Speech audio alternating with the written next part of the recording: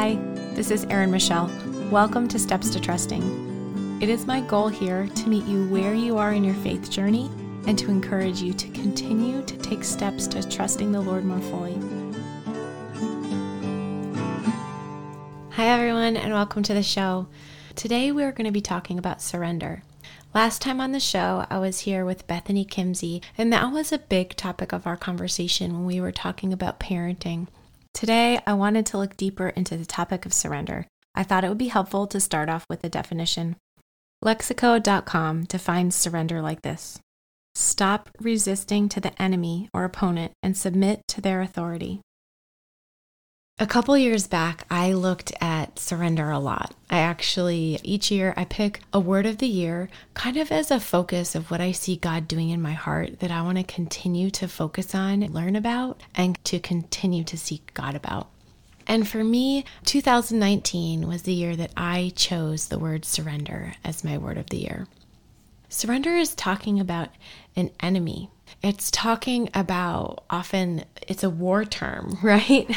In wartime, they would surrender to an enemy. They would stop fighting. They would go over to the opponent and submit to their authority. They would put themselves under the authority that they were surrendering to. It struck me in a lot of ways as I was deciding that I wanted to surrender to the Lord Jesus more and more, things that felt hard to give to Him, things that I wanted to hold tight to myself. I started seeking out, well, why would I want to surrender? Why would I want to give over to this authority? And you know what? My word of the year remained surrender. But I actually ended up meditating on how the Lord is our defender. Over and over and over, the Lord defends us. As I was in this time of really seeking out the Lord as my defender, I found myself so much in the Psalms looking at how God defends us. And I want to share some of those verses with you. The first is in Psalm 18, starting in verse 1. I love you, O Lord, my strength. The Lord, my rock, is my fortress and my deliverer. My God is my rock, in whom I take refuge. He is my shield and the horn of my salvation, my stronghold. I call to the Lord, who is worthy of praise, and I am saved from my enemies. Then jumping down to verse 6. In my distress, I called to the Lord. I cried to my God for help, and from His temple He heard my voice. My cry came before Him into His ears. It is in weakness that we most see our need for a defender. It is in our weakness that we most see God as our protector, our provider, our defender. So often, we want to hide our weaknesses. So often, we want to act strong.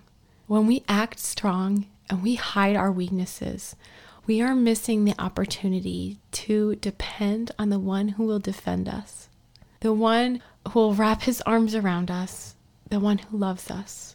I don't know if you guys noticed, but there has been this pattern as I talk to people. When I ask, how did you act and trust in that moment? Most often, it's a moment of weakness, a moment of challenge, where trust is grown in them, or trust is almost activated. I was talking with a guest recently, Shelby Hughes. I'll link her show so you can go back and find it.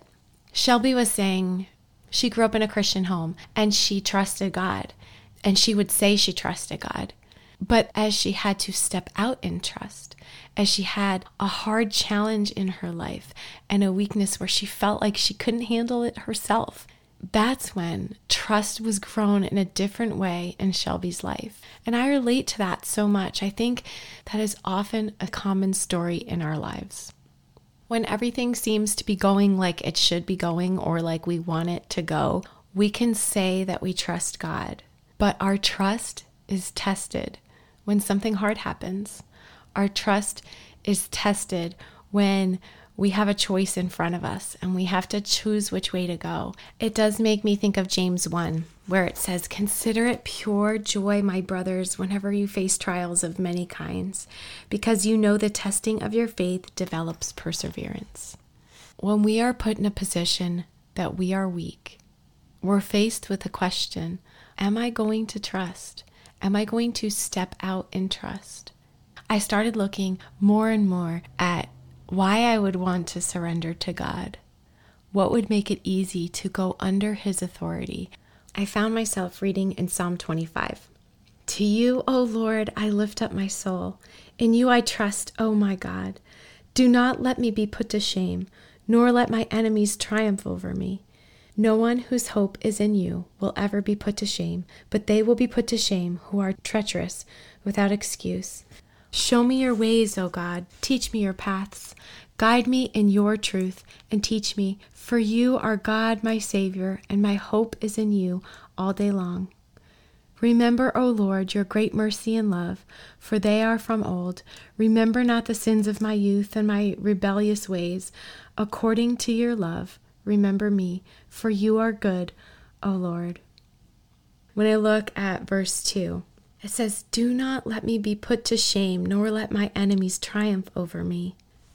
When I thought about surrendering to the one who would not let my enemies triumph over me, seeing him as my defender, seeing him as someone who would not let me be put to shame, changed the way that I looked at God.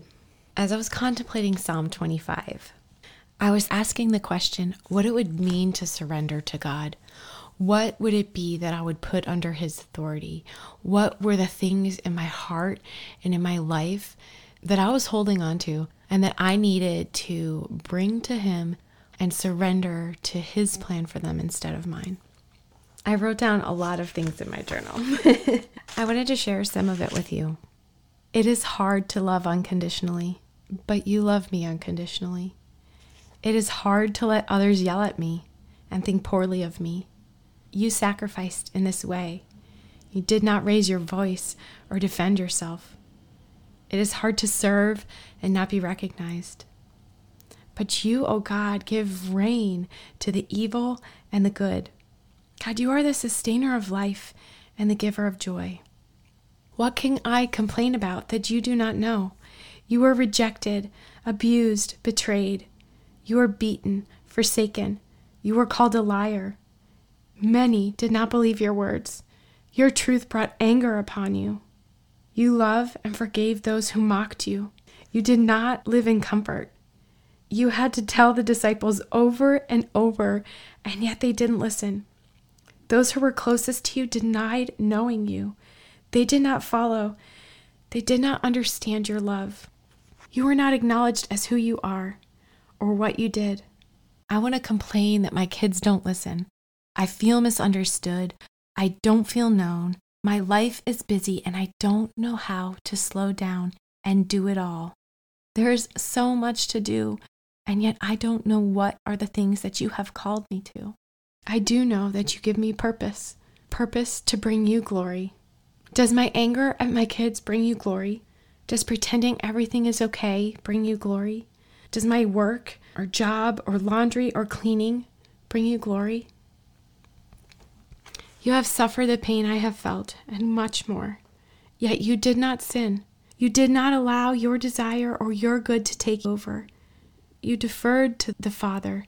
You bowed for His glory. You sacrificed your well-being for those who no longer acknowledged you.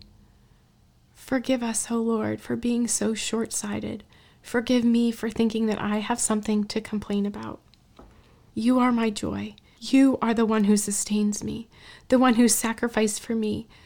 What are you asking me to sacrifice for you? My pride in not being right, and wanting to think I'm important? My picture of an easy life, expectations and desires? My time for parenting, doing thankless jobs? But what have you given up? You have given up position at the right hand of God in heavenly places. You left fame and fortune. You had a name which you made for yourself. Why? Relationship, for love, to be unselfish. Why am I asked to give up desires and the stuff of this world? That's a question I get stuck on so often without even realizing that that's the question behind my feeling. But why? Why do I surrender? I think the answer that we should come to is in 2 Corinthians 5, verse 15. And he died for all, that those who live might no longer live for themselves, but for him who died for their sake and was raised. Why am I asked to give up the desires and stuff of this world? Why am I asked to surrender the things that I want? Because my God died for me. Because I love him. Because he loved me so greatly. He gave his life for me. And that should change how I live. We talked about this in a recent show, that Jesus invites us to be his friend in John 15.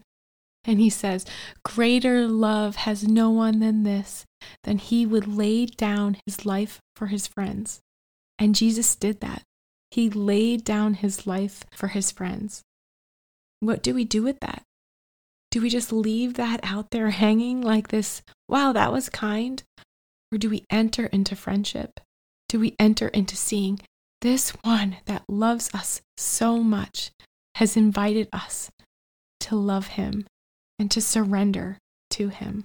You guys, I think sometimes when we look at what we're asked to be giving up, it seems so big and so hard. When we look at the term surrender and we think we need to give up our authority to someone else, the most important thing that we should do is to look at who are we being asked to surrender to. This God, this Jesus, who surrendered to the Father's will, who allowed himself to be rejected, accused, beaten, and forsaken, being called a liar. This is the one to which I surrender. This is the one who is my defender. I want to read to you guys from 2 Corinthians 10, verse 3. And it might take a second to reorient yourself as to why we're here. But I want to remind you that surrender is a war term. Here we go. 2 Corinthians 10, verse 3. For though we live in the world, we do not wage war as the world does. The weapons we fight with are not the weapons of the world. On the contrary, they have divine power to demolish strongholds. We demolish arguments and every pretension that sets itself up against the knowledge of God. And we take captive every thought to make it obedient to Christ. And we will be ready to punish every act of disobedience once your obedience is complete.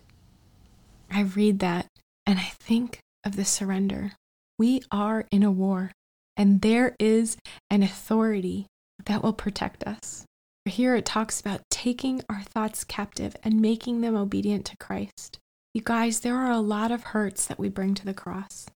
There are a lot of hard things that we surrender and lay at his feet.